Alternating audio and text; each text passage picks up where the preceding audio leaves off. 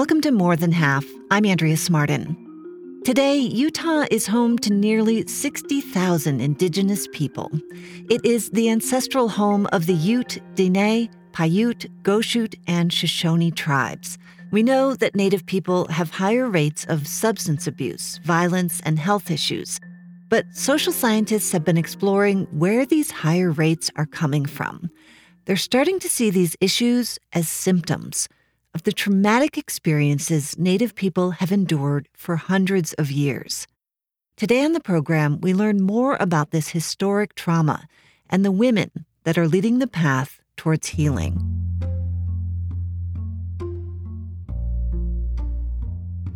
It's 1955, and you've been told by the government that it's probably best for you to leave your tribe and go to the city. There will be jobs and education, they say. So you hop on a bus to Seattle. But once you get there, you realize things are very different in this place. So what do you do? There are just these beautiful stories from the termination and relocation federal policies of the 50s and 60s where grandmothers were going down to the bus stations, like in Seattle, Washington, because they knew, like every Friday there would be buses of Indian people from the reservation getting dropped off, and the grandmothers were going down to those bus stations and welcoming because it was an extension of family, right? And they fed them and they introduced them to other people, and that created this network, and it still exists in urban areas. Dina Ned is a professor at the University of Utah and director of the American Indian Social Work Program. She's lived in Utah for over half her life.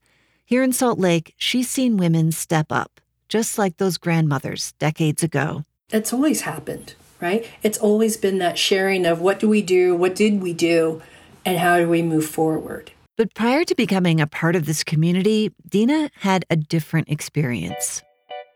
I'm actually a citizen of the Chickasaw Nation of Oklahoma, and when I was in first grade, we moved around quite a bit. We ended up on the East Coast, and it was November. And November, as we know, has become known as, like American Indian History Month, and let's celebrate Thanksgiving, and let's dress you up as Indians and pilgrims.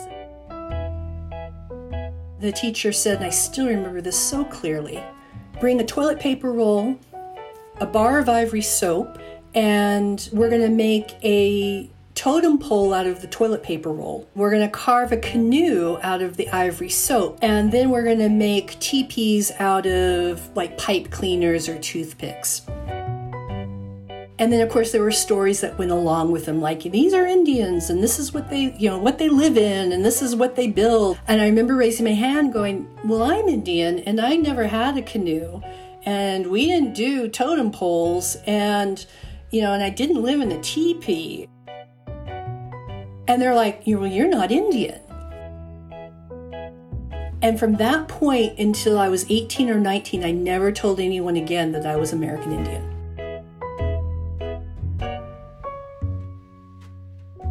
Her Native identity through childhood allowed Dina time to observe how others treated Indigenous people. She came to understand that her personal experience was part of a much bigger wound, carried across generations, the attempt to erase her people. She learned about the concept of historical trauma. According to Lakota social worker Dr. Maria Yellowhorse Braveheart, it is the collective emotional injuries that come from a group traumatic experience. Because its effects are felt over generations, it's also called intergenerational or multi-generational trauma. I see it as a legacy of numerous traumatic events that a community experiences over generations. So it's layer upon layer. Intergenerational trauma was first defined through the lens of the Holocaust. It wasn't until the work of Dr. Braveheart in the 1980s that it began to address the Native experience. Braveheart wanted to explore why so many Native people were unable to fulfill the so-called American dream. But as she's continued her research, a trend emerged. Not only did women have unique challenges stemming from historical trauma, but they were also the ones leading the change. Through her work, she laid out 4 steps to heal historical trauma. Step 1 is confronting the trauma. For my family, the historic trauma was the Trail of Tears. As a member of the Chickasaw Nation, we were forcibly removed to what is now southeast Oklahoma. So that experience, that historic loss that occurred to my great-grandparents, they experienced it different than, say, their children, my parents, me, or my child.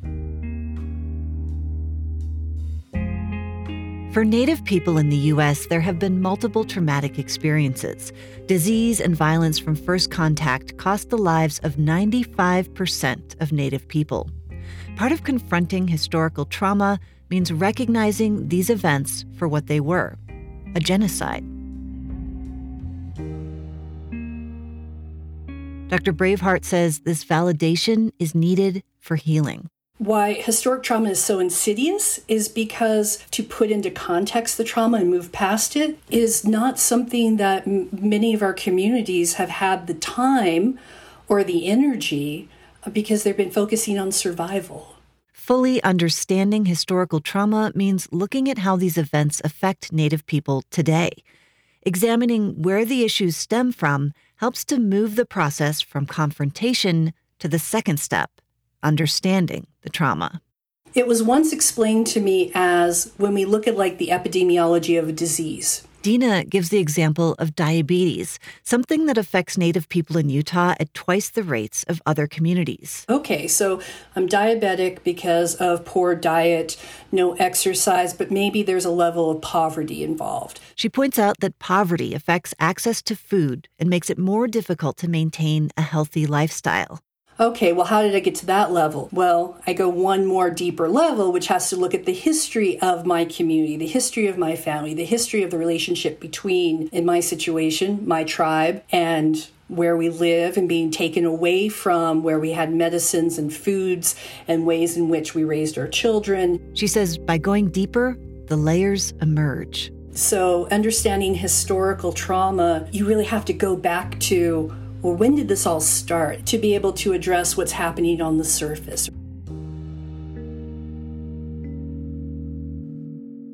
Christina Groves is a social worker at the Urban Indian Center in Salt Lake City. I'm an enrolled member of the Ute tribe, and I'm also part Hopi, which is in Arizona. She helps run the Red Mesa Behavioral Health Center, where they provide a wide range of counseling services.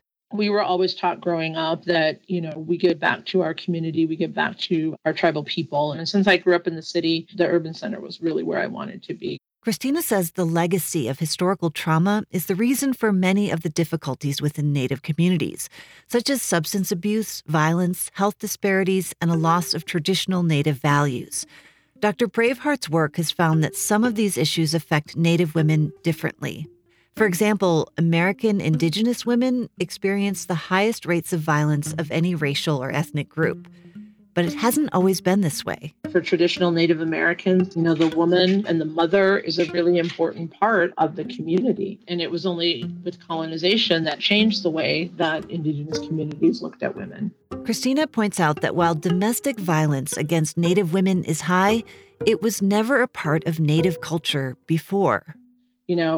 Assault against women and men, but women in particular, is a colonizer tool. And so it's used around the globe to control people and dehumanize people. And so I think that has gotten carried down. And in the boarding school tradition, there was a lot of physical and sexual abuse that happens. And so that shame gets internalized and then it gets handed down. Within our lifetimes, Indian boarding schools, forced relocation, and systemic denial of Native rights have amounted to a loss of people, land, and culture. But Dina says historical trauma affects individuals even if they haven't had any of these direct experiences. I did not grow up on territorial lands of the Chickasaw Nation. We always lived in cities. As a young person, Dina's grandfather was given a land allotment. At the time, he was part of an Indian boarding school in Oklahoma.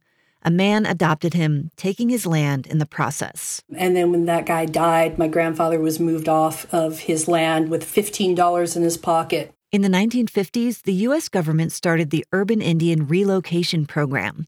Dina said the government stopped fulfilling treaties that promised benefits to Native communities. They started to withhold access to food and education and housing and transportation, so we got moved to the cities. In 1940, 8% of Indigenous people in the U.S. lived in cities and suburbs.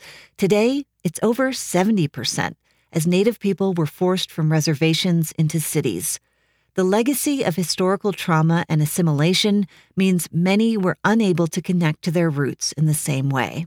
So that pull, that being torn between family, history, that place that you call home, where you get your security, your safety, your comfort foods, right? Where you get the words and the language that remind you of love. Despite the attempts to suppress Native culture, Dina says Indigenous people find each other. She's moved around in her life and found there to be commonalities in each place she's lived. What I discovered is in every metropolitan or urban area, there is always a hub for American Indians, Alaska Natives, Indigenous peoples to come together. They create community, they create a sense of family, but we just do it with a lot more diversity than if I was back home in Oklahoma. Here in Salt Lake, well, we're Chickasaw, we're Choctaw, we're Dene, we're Goshute, we're Paiute, we're Lakota, we're Washoe, we're a lot of things. Cheyenne, Cherokee. We're still connected somewhere because we're not home. That connection to others that have experienced historical trauma is an important piece of working towards step 3 of healing, releasing the pain. One way the Urban Indian Center is looking to help the community begin releasing the pain of historical trauma is by providing opportunities for women to come together in discussion. Lots of communities, it's really difficult to just start the conversation. And oftentimes it doesn't really happen unless we create relationships with both individuals and our community as a whole. Prior to COVID, the Urban Indian Center held a series of sewing groups. So we try to create an activity that we think would engage people and to kind of break down that stigma of talking about the things that happen to us that cause problems in our lives. Participants came to workshops to learn skills and create items such as beaded bags or ribbon skirts. Christina says it was an opportunity to spend time together, build relationships, and talk. And really kind of try to help figure out how do we empower our community to acknowledge and then address some of these issues so that it's just not outsiders trying to help us.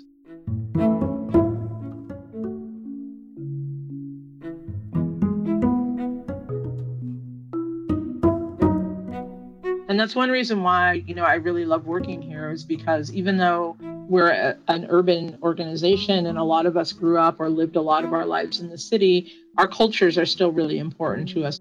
Dr. Braveheart found in her work that for Native people, healing means connecting to their spirituality.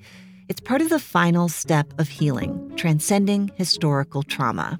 This mind-body connection that's become really popular in the last couple decades has always been instilled in our traditional ways of being and knowing. We know that our wellness is interconnected and, that we have to take care of our mental health and our emotional health and our physical health and our spiritual health. That for Native Americans, spirituality is ingrained in the ways that we live our lives and the ways that we heal from things. And that's the piece that makes our organization really different than anywhere else that you would go for counseling or for treatment or for healthcare. We really try to have a traditional connection in the work that we do. Christina believes that along with the issues that historical trauma has caused, something else has been carried through generations as well. Trauma changes us. It changes our DNA, it changes the way we think, changes our bodies and our reactions. But that resilience also gets handed down. And I think, people are talking about that a little bit more. Christina points to a number of campaigns from Indigenous people that reference Native resilience. And that kind of tagline that we are still here is big because we are. Since the time that others came to this continent, there have been different kinds of attempts in order to outright, extinguish our populations and then change us and try to assimilate us. But we're still here and we're still holding on to our culture and our traditional ways because those are the ways that we know how to be and how to heal and how to, keep moving forward. And she says Dr. Braveheart's work points to the fact that women are often leading this healing movement for Native communities. Well, I think it's very evident in the women that are talking about these issues.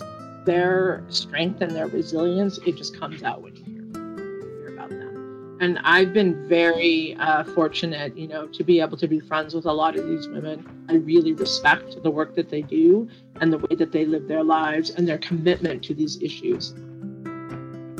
And I think that doesn't happen out of nowhere, that we understand these issues as women, we understand how it affects our families. And so I think that is the reason why we see this resilience and this passion among Native women when they're talking about how do we move forward, how do we heal not only our families or our individuals, but how do we heal our communities. Christina says community is vital for this step. We can't heal this trauma as an individual. We're not going to heal individually unless our communities heal as well. What my experience has been with the Native women in this community is you can always call upon them. And I say these words, and it's interesting because I'm like, well, I don't think I'm really capturing what's happening, the essence, but I feel it so deeply because I've experienced it. The relationships Dina has built with women in Utah have nourished her.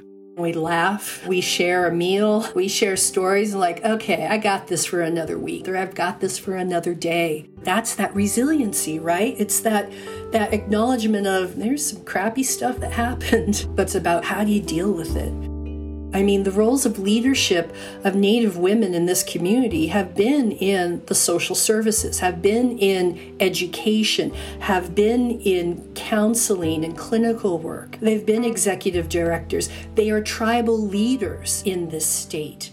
As she reflects on her experiences, she's reminded that the past, present, and future are interconnected. For Dina, the healing happens by experiencing the connections across generations. For all of the years, all the centuries that, the indigenous peoples of North America spoke up, but were annihilated. It's just, it's amazing where we are today. And what I never take for granted, that I always think of, is that I'm here because someone else survived. So I feel like I'm an extension of a legacy of the Native women I've had the honor of working with or learning from here in Salt Lake in the past 30 years.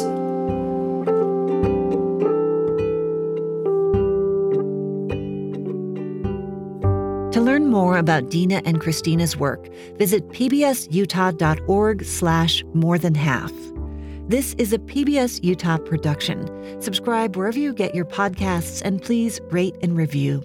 Research, interviews, and production conducted by Alicia Rice and Ashley Swansong. Audio mixing by Will Montoya. I'm Andrea Smartin, and I hope you'll join us next time on More Than Half.